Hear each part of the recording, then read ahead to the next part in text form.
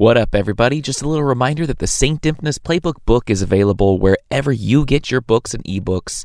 You can head on over to Ave Maria Press's website and use the code BEWELL, all one word, to get 20% off. Go get your copy now.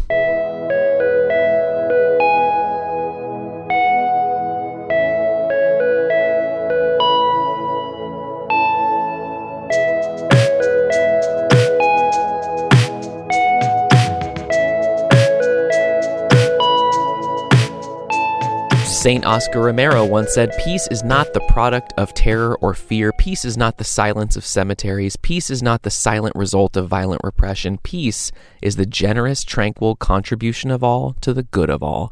Welcome to the 129th episode of St. Dymphna's Playbook, the SDP if you want to be cool, a production of the Grexley Podcast Network. My name is Tommy. I'm a cradle Catholic, a marriage and family therapist, a husband and father of 5 boys, 4 on earth and 1 in heaven. Love you, Luke. And I'm here to fill the void of Catholic conversations about mental health because I want us all to remember to work for the peace of every single one of our suffering sisters and brothers by showing them our generosity and helping them find tranquility. We like to kick it off around here with a quick refresh of our notifications. It's time for St. Dymphna's Mentions.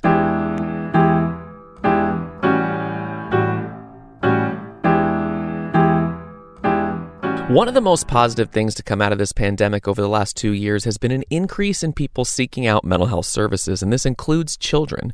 We'll start with some context from The Hill. 7 out of 10 public schools say they have seen an increase in children seeking mental health services since the beginning of the COVID-19 pandemic, a study from an independent government agency has revealed. The Institute of Education Sciences found requests increased across all demographics, accounting for region, school size, and level and percentage of minority students and students in poverty. A slight majority of public schools surveyed reported that they moderately or strongly agree that they can effectively provide mental health services to those students. The Centers for Disease Control and Prevention found that last month more than 40% of teenagers reported being, quote, persistently sad amid the pandemic. In April's evaluation of mental health and well-being, the study found 85% of schools have encouraged their staff to address students' emotional and mental well-being, and 56% have offered assistance to teachers on helping students improve their own mental health. More than 40% have created or expanded a mental health program for students or hired new staff specifically to focus on students' well-being. While a 56% majority of public schools said they at least moderately agree that they can effectively support students who need mental health assistance, about a third said they at least moderately disagree. Schools cited inadequate access to licensed professionals and limited staff coverage of and caseloads as factors that limit their ability to provide mental health services. So back to me. More kids requesting mental health services through their schools is a great thing, and part of the increase seems to be coming from our greater openness to discussing our mental health in the context of this pandemic. But we have to continue to advocate and vote for people and policies that will increase funding to our mental health programs in schools. This is the time in one's life where addressing mental health needs can have the biggest impact. Teaching our children to cope with their emotions, their emotional dysregulation, and other symptoms can change their lives for the better. So let's keep up the fight for adequate funding for mental health in our schools. It will literally save lives. So each episode, I'm going to introduce you to a saint who can help us along our journey with mental health and wellness as Catholics. It's called Friend Request. And today I'm going to introduce you to Blessed Angelina Marciano.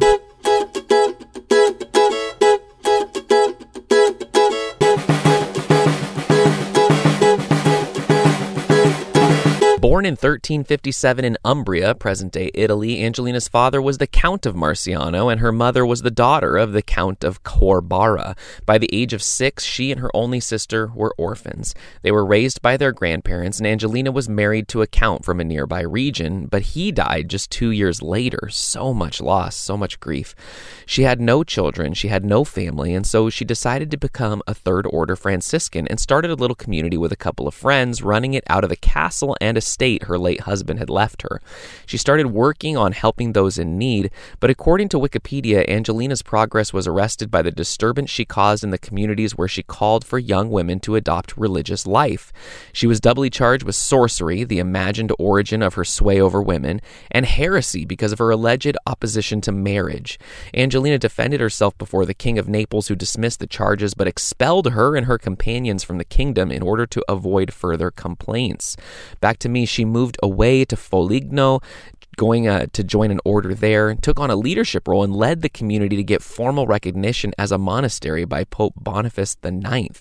She led her little group through ups and downs and died in 1435, and within 300 years of her death, the order had 11 houses and 80 members.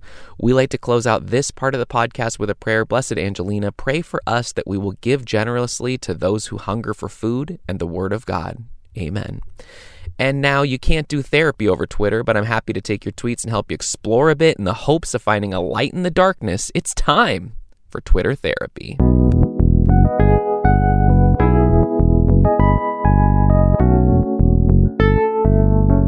Catherine gets us started. Could you address the problem of balancing the need to make boundaries for our own mental health and the need to work or do hard things in relationships? E.g., when you have a family member who's very difficult, even perhaps manipulative, how do you hold the boundary of not interacting much versus the fact that you kind of have to since they're in close proximity?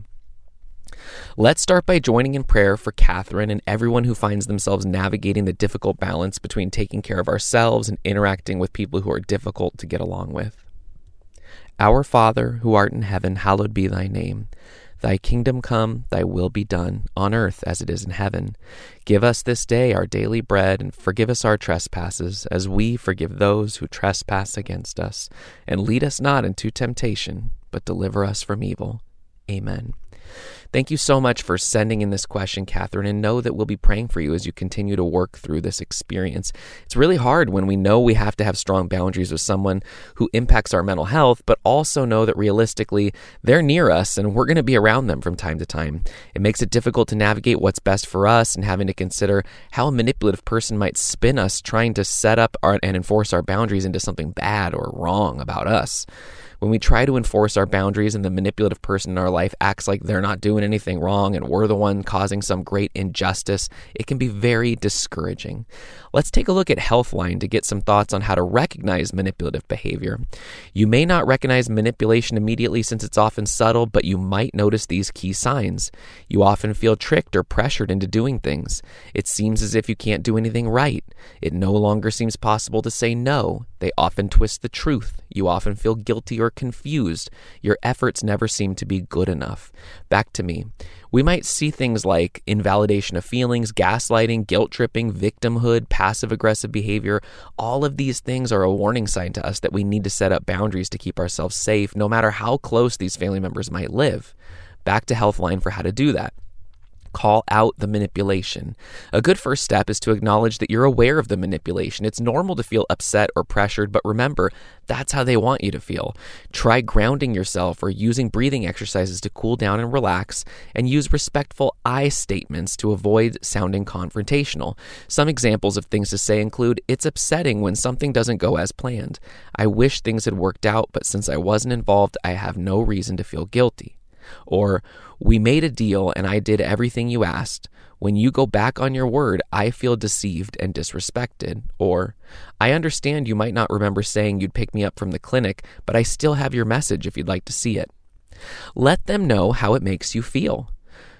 Though good intentions sometimes lie behind manipulative tactics, it doesn't excuse a person's behavior. By telling them that their behavior affects you negatively, you can help them realize that manipulation isn't the answer.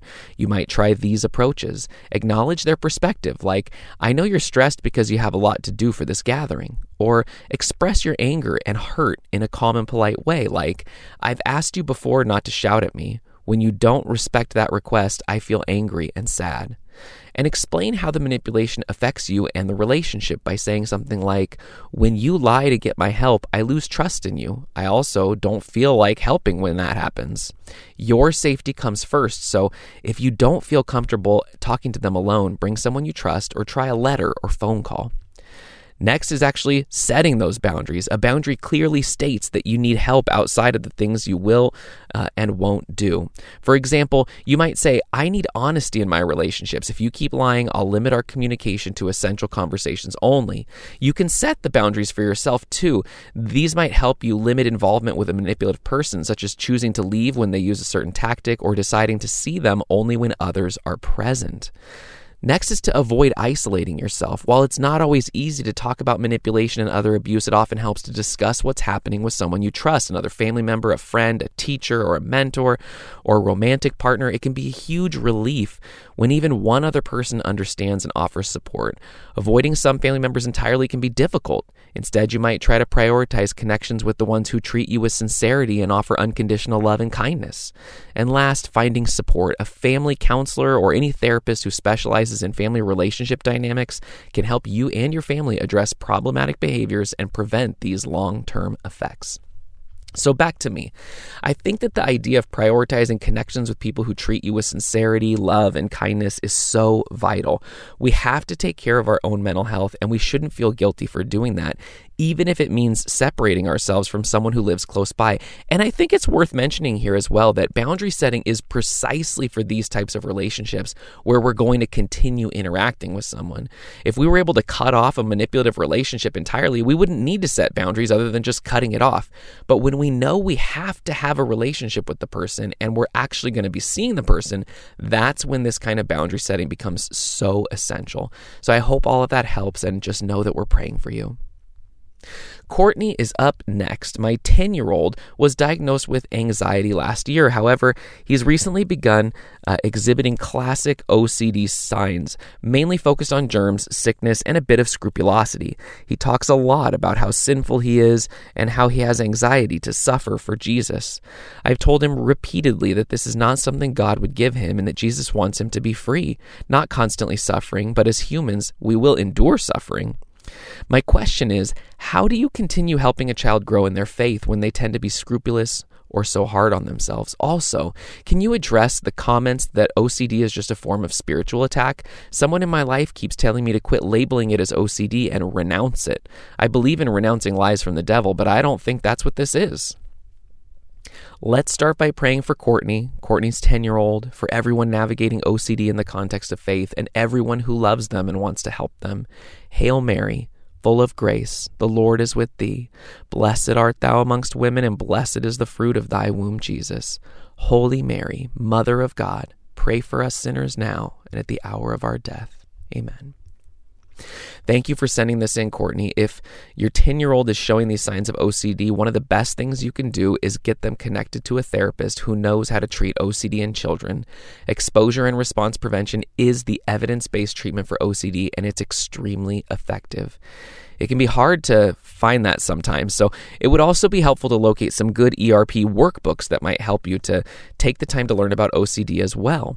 To ensure that you're able to provide the right type of support, finding peace and wellness can really take the help of an entire family. So learning about OCD as much as you can is a great place to start. There's a great workbook for kids that is reasonably priced on Amazon called Standing Up to OCD Workbook for Kids, 40 Activities to Help Children Stop Unwanted Thoughts, Control Compulsive Behaviors, and Overcome Anxiety. It's definitely worth checking out. It's great to be able to take the time to emphasize the love and mercy that God has for us in this situation, and to remind your child that God is practical and he understands what we're going through and understands us better than we understand ourselves. This approach, combined with the OCD workbook, will hopefully help to pull back some of those intrusive thoughts. As to the last part of your question, you've been hearing comments about OCD just being a form of spiritual attack, and someone in your life keeps telling you to quit labeling it as OCD and to, quote, renounce it. I'm sure you know where I'm headed with this one. No, absolutely not. OCD is a mental health experience that happens for a variety of possible reasons: genetics, brain chemistry, the environment we're living in, and is not something caused by a spiritual attack. Could an evil spirit harass us and cause us to experience something that looks like OCD? Sure, probably. Is that common? Absolutely not. It is far more common that the experience you're talking about is a mental health issue that is treated by a specific type of very effective therapy and medication when needed. And instead of renouncing the symptoms, we should follow the evidence and get connected to helping professionals who can absolutely be the answer to our prayers for healing and wellness. Just remember that we'll be praying for you and your son. Talia wraps us up. I'm a new teacher and I'm really shaken by what's happened in Texas. How can I feel safe in my classroom again? Please join me in praying for Talia, for all teachers and students, for those souls of the kids and the teachers who died in the recent shooting in Texas, and for our nation to do something to save our children, and for those who have given their lives to educate them. Remember, O most gracious Virgin Mary, that never was it known that anyone who fled to thy protection, implored thy help, or sought thine intercession was left unaided. Inspired by this confidence, I fly unto thee, O Virgin of Virgins, my mother. To thee do I come, before thee I stand, sinful and sorrowful. O Mother of the Word incarnate, despise not my petitions, but in thy mercy hear and answer me. Amen. First off, thank you so much for being a teacher. It's one of the most important jobs out there, and I'm so grateful that you've chosen to be a part of it. Our kids need compassionate and caring teachers who will help them along their journey, and I'm sure you're going to be exactly that for all the kids you teach. What happened in Texas is absolutely horrifying. The pain and suffering and grief and loss is just overwhelming to take in. And the vicarious trauma that this situation has passed along to teachers and students across the country is real and deserves a response from their schools as we move forward. We're going to take a look first at Axios.com for some thoughts. Axios asked University of Pennsylvania psychologist Howard Stevenson, an expert in violence prevention and racial stress and trauma, for tips on how adults can cope in the aftermath of Uvalde. Don't suppress your feelings. Listen to your body and thoughts and keep tabs on how you're responding to information about the tragedy, Stevenson said. Engage in self-care.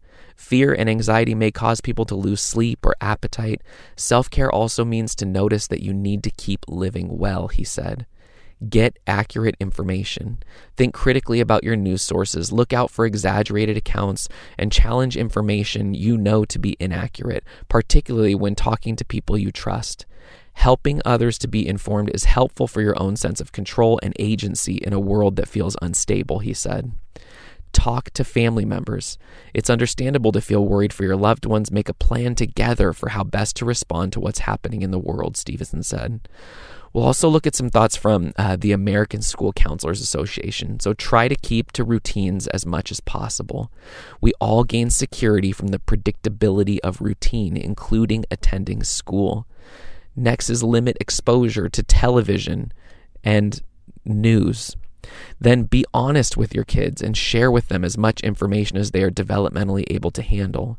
Listen to your kids' fears and concerns. Reassure kids that the world is a good place to be, but there are people who do bad things. Families and adults need to first deal with and assess their own responses to the crisis and stress, and then we all need to rebuild and reaffirm attachments and relationships. So back to me. It's a lot to work through, a lot to live with. In general, when we experience vicarious traumatization, we need to remember to increase our self-observation, to keep an eye on our stress levels, engage in relaxing activities and self-care, take care of ourselves physically as much as possible, seek social support, remember to take time for ourselves, even if this means taking time away from work, and remember to be open to the idea of talking with a therapist.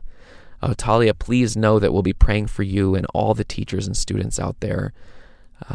We'll just keep praying and working and fighting for things to get better. All right, everyone, that's it for today's episode. Remember, you can email, DM, or tweet your questions and situations if you'd like me to address them in a future episode.